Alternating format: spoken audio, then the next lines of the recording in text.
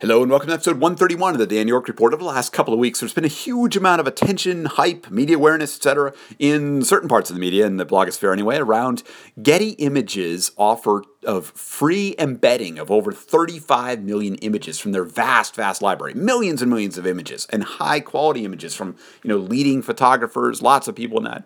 Instead of having to pay a licensing fee, instead of having to go through a process where you go through an online cart and you check it out and do all this kind of stuff, instead of doing any of that, you could just go to the site, find an image, click on the embed code, and boom, you could go and put it in your blog post.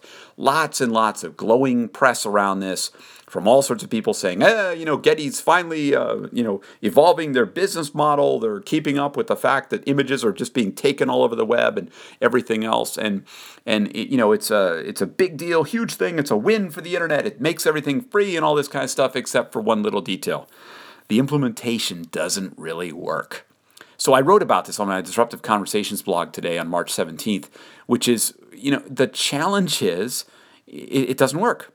The reason why I put an image in a blog post is to illustrate something that's there, the text. What I want to do. I want to illustrate something and not just have this big wallow text for my article, but I also put an image in there so that when it is shared socially, when the link is put out there, that image goes along, shows up in the social networks. So whether it's Twitter or Facebook or Google Plus or whatever, the image is out there so people can see that when it shows previews. And the image can be part of what attracts people to go and click on the link and come and see your story.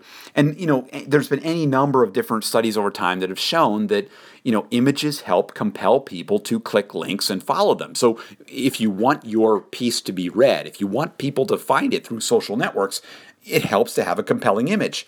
So on the surface, this idea that Getty has all their great images available would be great because you could use these images. They would be awesome. They could help you do this. But here's where the implementation fails. In order to do it, you have to use an embed code, and the embed code is an iframe, which is a particular tag that it's basically pulling in another piece of the website.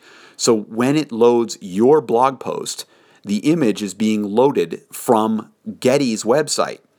Now, there's some very smart ways that Getty, for reasons for Getty to do this. They get all sorts of analytics off of all of these embedded graphics that are happening because they're being pulled from Getty's server. They also can surround the image as they do with their own branding and the name of the photographer and their own sharing buttons, all of which then go back to being through Getty's service and providing analytics to Getty and all of that. And I don't know, potentially compensating the photographers. I don't even know if they're doing that, but it gives Getty the ability to go and do this. I saw something in one of the posts that Getty thought, well, maybe they could run some ads at some point in this kind of stuff. Whatever. But the key is it's smart for them and so many reasons for them to do it this way. But here's why it fails. Because when I go to share that out to Facebook or Google Plus or any of the services like that, the iframe, that piece that's there, is not recognized as something that can be that's an image. It's not recognized in there, and so those services don't see it, and they're not going to recognize that. It's an embed. It's an iframe. It's part of that. It's not available as part of the kind of the open graph piece of things, and so Facebook and Google Plus pull up other images from your website.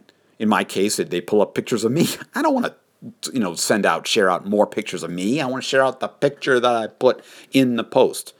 So this is why, while I commend Getty on, trying to do something new, trying to come out there, because in reality, they have a serious problem. People are just stealing images and putting them in posts and going out there and doing that. And Getty, for all the lawyers in the world, can't go after everybody out there who may be doing that. But, the problem is social sharing is huge. That's how people find your posts.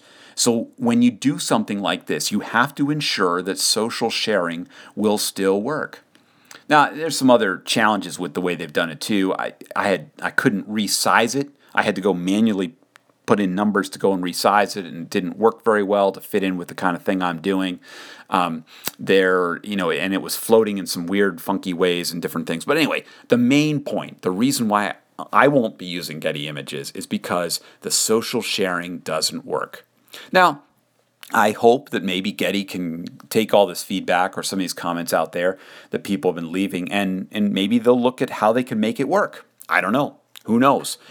There might be some other ways they could go and do that would allow you to work with that. Pull an image tag instead of an iframe, something like that. Anyway, that's my comments around this. You can read more on my Disruptive Conversations blog on March 17th. The blog post is one screenshot to show how Getty Images free offer fails and why I will not use it. Anyway, that's all for now. Comments are welcome at soundcloud.com/Dan York or wherever this is posted on social media. And you can find more of my audio and writing on danyork.me. Thanks for listening. Bye for now.